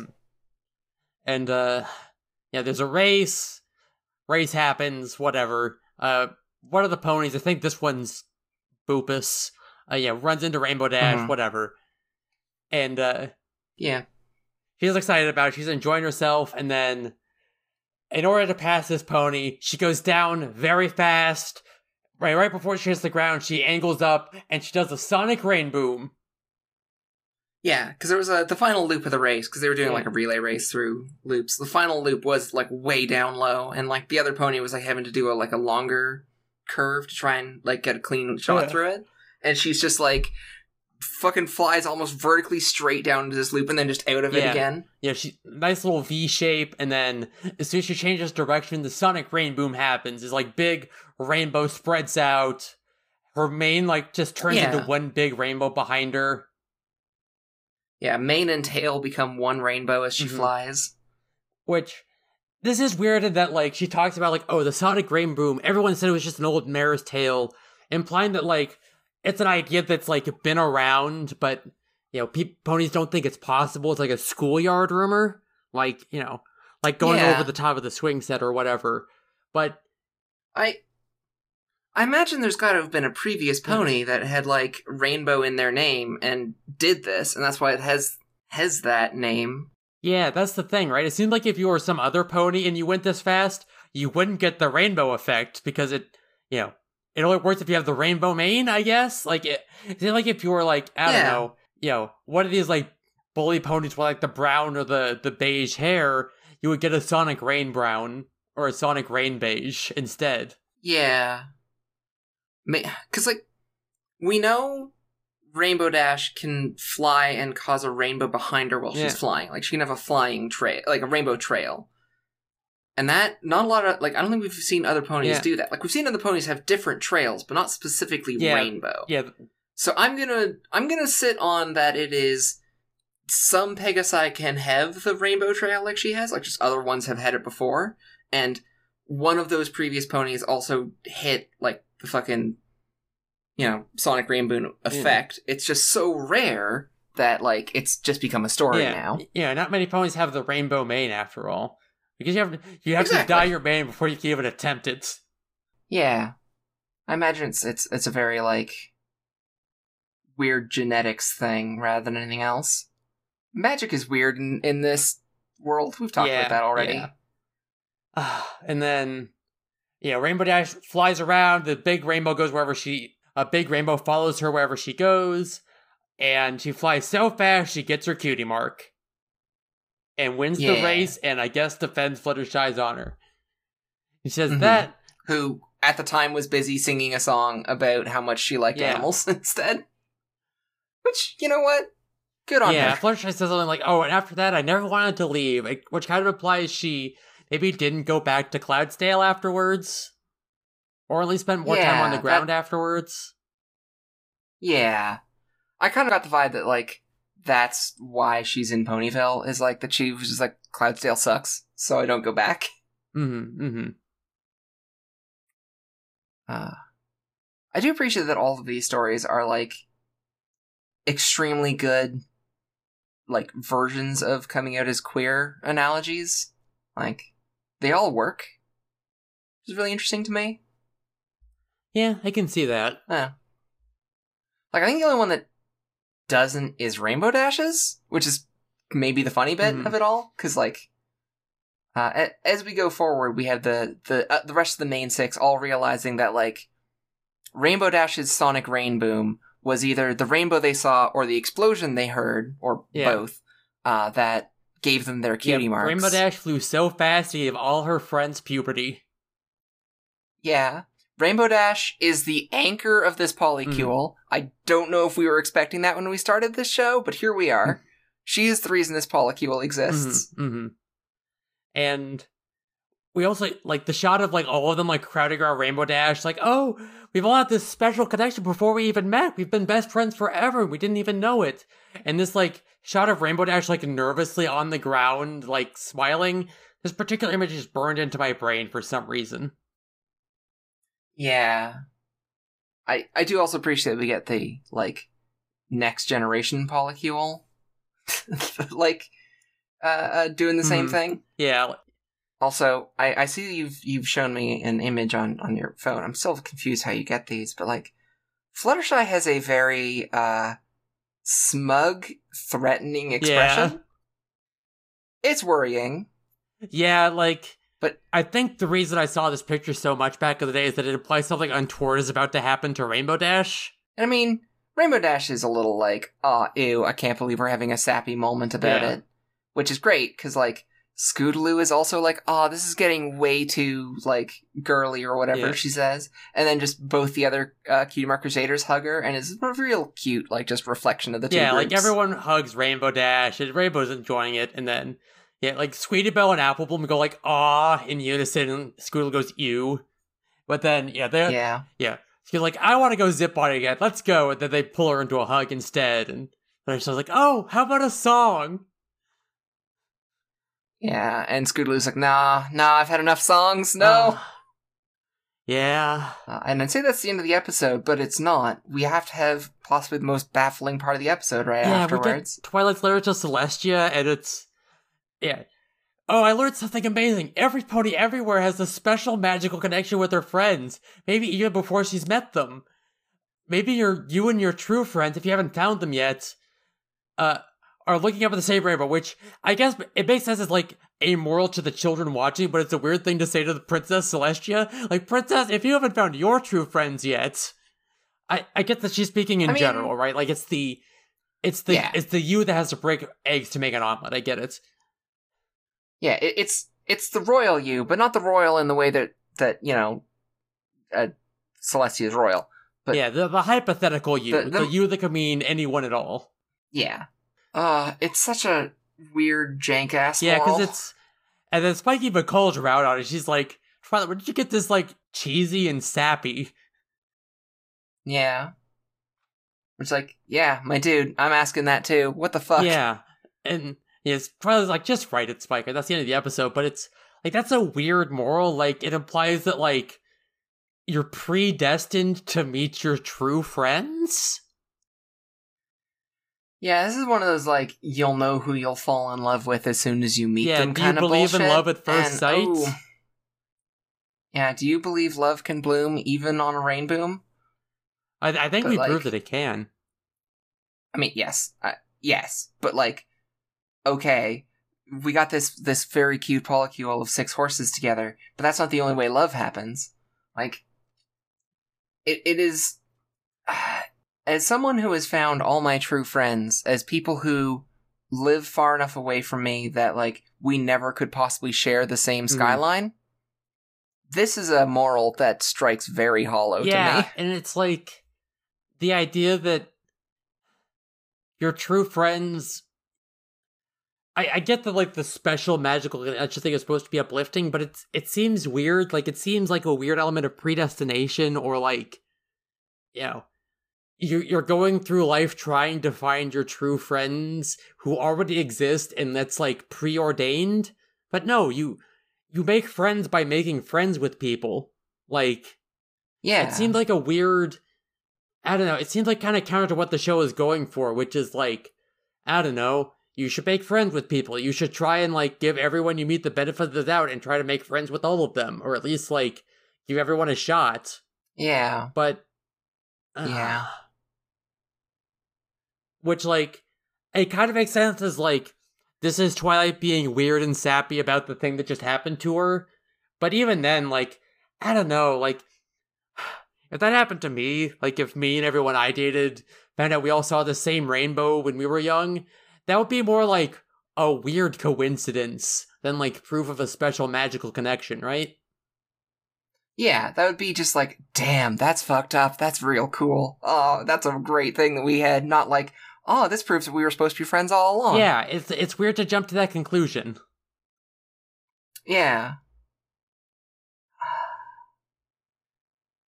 Weird moral. But, like, all over a good episode.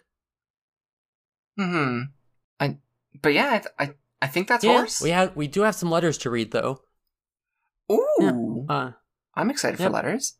Bubble Wrap and that cute mail horse came by a couple times. Most of these were from before the episode went out where we asked for letters, so, you know. Oh, okay. I was about to be like, oh no, did we beg too hard for letters and people sent them in? I'm proud of you all for... we got letters before that episode went out, but I decided to leave the part in where we asked anyways because there were some good jokes in there. Okay, yeah. Alright. So, you all passed our test. Congratulations. But, you know. Yeah, you all win us answering your letters. Yeah. And of course, please feel free to write in when and if you have something to write in. Don't feel pressured to, but it's always lovely hearing from our darling horse fans. It's always nice to hear from other fellow horses trapped here, or I don't know, humans that somehow write us letters. I'm still confused about how all that works, but whatever. The letters get here. Yeah, it all seems to work. Yeah. And, well, our first letter here is from, I suppose it's from Lydia, according to the from address. There's not a name on this that I can see, but it just says, please enjoy, Loa for pony joke, and this was very funny in my head. And it is just this image. Okay, alright. for you listeners at home, I'll post this somewhere. It might go up on the Twitter or something, but it's a book called A Programmer Passport Pony for like the pony programming language or something. I guess. Oh, yeah. It's a book about the pony programming language, but the hand on the front of it is holding the picture of us from Isekai.horse. Oh, very good. Oh, yeah. I wish when I had gone to college for game design, programming hadn't been the reason I'd stopped going, because I'm bad at programming, but I always love fucking programmer jokes like this. I don't know what it is with the cover of programming textbooks, but they are always ripe for good edits. Mm-hmm. I appreciate this greatly. It's... when I first saw this, I thought, like, oh, it's going to be like one of those O'Reilly books with the animals on the cover. But no, this is a hand holding a compass, but it's holding us instead. And you know what? We are better than a compass. I'm going to say that right now. If you're a compass, we're better.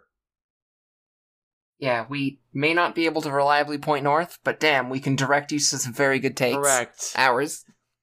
That's still the horse you need in your hand. Yeah. Hold horse gently, like compass. Ah. What do I have to rub against your horn to get it to point north, dear?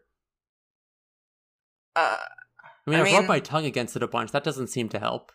I've looked at some spell books.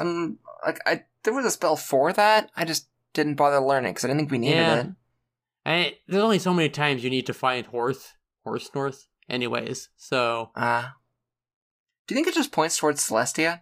That would be annoying, at least. Yeah. Can't imagine what that would do with magnetic fields either. Locate God King.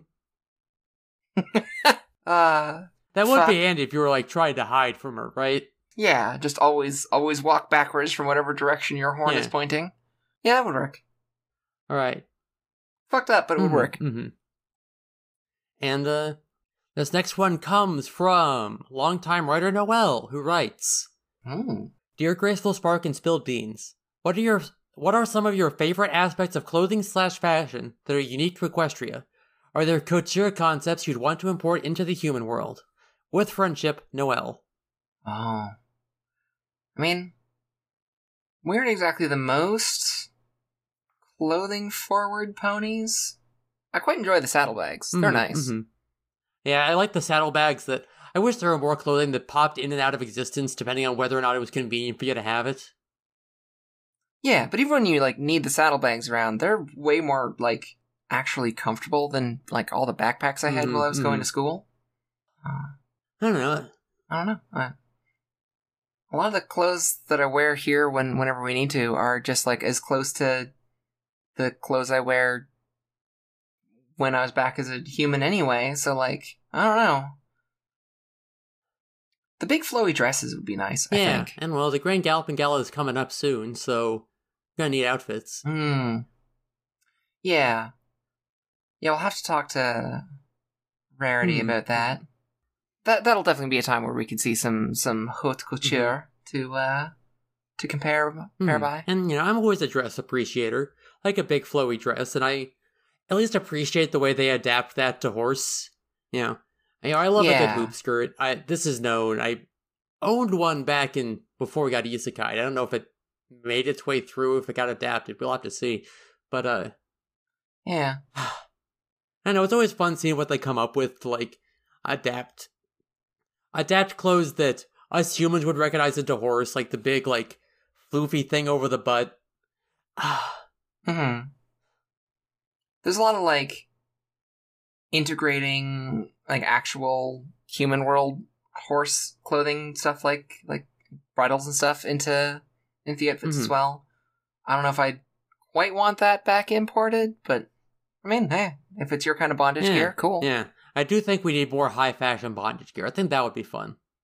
Yes, 100%. It may not be quite my taste, but I am 100% happy for people who are into it. And unfortunately, I don't think either of us are quite big on fashionista stuff. As much as I enjoy dressing up, and as much as I love the big fancy dresses and such, I'm trying to think of, Equestria-specific clothing innovations we've seen. Other than, I guess, just fucking cover it with gems, but I think we were both pretty critical of that one. Well... Yeah, that I mean, one's bad. they have bedazzled clothing where we came from, but usually it was like, you know, applied in like a way such as to create a design. Like usually if you bedazzle something, you like Yeah. write a word or you like go along the seams or embroider it or something. Yeah, like the Elvis jumpsuit thing she made a Yeah. few episodes, like Rarity made a few episodes ago. Like that was like, I can appreciate that thing is actually stylish, even if it's not a style I Yeah. like or find interesting. Like I can at least look at it and be like, yeah, all right, I get that that's Mhm. fashion, not my taste, but it Mhm. is. Like the thing is, I'm very much the kind of person who's like, give me a big like kiefka and like a cold shoulder shirt and some like galaxy print leggings and short shorts, and bam, you have like my forever outfit. So I don't have good fashion sense unless you want to be a trash witch, which was kind of my vibe, but that doesn't quite translate to Pony. Yeah, like if effort and money and time and such were no object, I would like to think I would dress to the nines most days. I think it would be fun to, get all super villained up, all modem was Zelda up or whatever, and like just go to the coffee shop and work on something. Yeah. Or at least, go out and cosplay and or what have you. Like I think that would be fun to do. And the only reason I didn't do it more in Human World was energy, time, blah blah blah.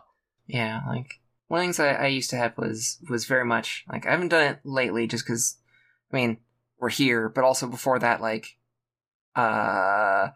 the whole pandemic thing was hitting. Anyway, like, before those times, a look that I was chasing was, like, being a hedge witch, and by that I mean, a short, well-kept bush, like a dumpster druid, a median magician, and by that I mean, the middle of a road. Like, hi, I like my weird city witch aesthetic, and a lot of that involves shit you can find at thrift stores and, like, goth clothing stores, but not, like, Hot Topic goth, like 40-year-old goth clothing stores. Just mix those two together, and you've got my trash witch aesthetic. Yeah. Which, I don't know, maybe I need to figure out how to bring that back here. I know Rarity would fucking hate it, though, so. I miss cosplaying. I want to do that again. Which, weird though now that I'm a horse, but, like, it's not an unattainable goal. Yeah, I mean, we've seen Twilight doing some cosplay already, so. And we'll get Nightmare Night next season. Like, we'll see Horse Louise. Oh, yeah. Yeah, that'll be good. And I'll try and put an outfit together for that. That's a little bit more like my human self's ideal clothing. We really are an odd couple, dude. At least in terms of, like, the clothing we enjoy. It's fun. I mean, yeah, but that's part of the fun of it, right? Like, got the high class femme big flowing dress, and what's that behind it? It's a walking thrift store dumpster. Perfect. Look at this couple. Happy ending. It's me. Yeah. And well, if you both have the big frilly skirts, then you can't both. Then who's gonna, like, be under the skirt getting hotboxed by my dick smell, huh? Right? I mean, I guess Look, you could 69, but it's just efficiency. But then whichever one's on the bottom of that arrangement is gonna have some very unladylike situations. Oh no! Just use a big enough flowy skirt and it's fine. Don't worry about it. Unladylike situation. Good pony name. Yeah. I imagine hoop skirt, but it always rides up. I imagine her special talent is, like, falling into situations where, like, her hooves are up and her bits are on full display, and the other pony says, "We've got to stop meeting like this." Oh, good. She constantly tumbles with other horses and always ends up with the other horse's hoof on her, like chest region, even though, tits aren't a thing. Anime tropes are a weird piece of shit, huh? Yeah, I mean, why do you think I ran out of the cafe this morning with a piece of bread in my mouth saying, "Oh shit, I'm late for the episode"? See, this is why I try and wake you up early for episodes we need to be up early for. I know. Then again, you don't have the alarm clock attached to your forehead, so I don't get to sleep in. One of these days I should just... I don't know, the temptation is always there to bonk you a little bit or smooch your horn to, let us snooze for an extra 5 minutes or something. Yeah, I'll... When I'm looking into the compass spell, I'll see if I can find a book on that, too, because that sounds a little outside my usual wheelhouse of how spells work for me. You get comfy in the morning, like having a horse close to squeeze and nap. And have a horn vibrate with. Oh, you always know just where to tuck it, dear. Yeah, but there's a difference between that and the we need to get up and go deal with episode stuff vibrate, and I know. I'm just not a morning pony. That's fair. I didn't used to be in Human World. I seem to be a bit more of one here, but maybe that's the coffee. I don't know how that's attached, but here we are. You are a very good coffee horse, and that does help. Yeah. Do we have another letter, or...? Yes, we have one more. Oh, excellent. This has been an extremely gay episode. Yeah, making up for lost time, I suppose. I feel like the last couple were lacking in gay, so I'm trying to keep the numbers up. Yeah, very good. So, this one is labeled Apologies from the Friendship Express. Dear Graceful Spark and Spilled Beans, I apologize for the late arrival of your train the other week. As you may have noticed, our locomotive experienced a mechanical problem before arriving in Ponyville, and, lacking a spare, we had to resort to pony power to get the train to Appaloosa. Don't worry, this doesn't happen often, but when it does, the teams do get to regularly rotate out. Oh, that's good. Oh, excellent. Anyways. Wait. How did they... Oh, no, how'd they... Are there ponies that are listening to our podcast? More of them? And sorry, please keep reading. I'm having an existential crisis right now, but that's fine. This may raise some new and troubling questions. Anyway, as a way of making up for the delays, please find and enclose 2 round-trip tickets good for travel to any destination in Equestria. Please feel free to stop by the station if you have any questions. I hope the rest of your trip to Appaloosa was enjoyable. The telegraph in the station was broken for a bit, so I haven't heard anything from that end of the line in a while. If you know anyone who might be able to take a look at it, please send them my way. I would greatly appreciate it. Safe travels, Nickel Plate. Ponyville Station Mare. Oh. Damn. Alright. Yeah. I don't know if we met her yet. Well, I'll have to say hi next time. I don't know if this is a form letter that they sent out to every pony who went to Appaloosa that time, or... I don't know. Like, the bit on the end about asking us to send anyone along doesn't seem form letter. Yeah, but it also means that, well, if they don't know what happened to Appaloosa, then they didn't hear our podcast? Which I guess is good. Oh, okay. Yeah. Alright, I know a way to test this. It was Nickel Plate, right? Alright. Nickel Plate, if you show up in the cafe and you want a free coffee, just let us know that you want to trade in your mail coupon, and there we go. That's how we find out if she actually listens to the podcast or not. There we go. And if we get any pony else who tries to cash that in, we'll know that we're talking too loud while we podcast. Perfect. I mean, I know I turned in my mail coupon a while ago when I started taking estrogen. I mean, yeah, same. But hey, we were just talking about the fact that Grand Gallic Gal is a thing. We got 2 tickets that we can at least, travel there without having to have too many troubles. We get to go on a little ride to Canterlot. That'll be fun. Yeah, I was having a moment of being worried about how the fuck we get to Canterlot, but no, if we got 2 free tickets, there we go. Perfect. Yeah. Dang, that's horse. That's good horse, if I say so myself. This was an entire good horse.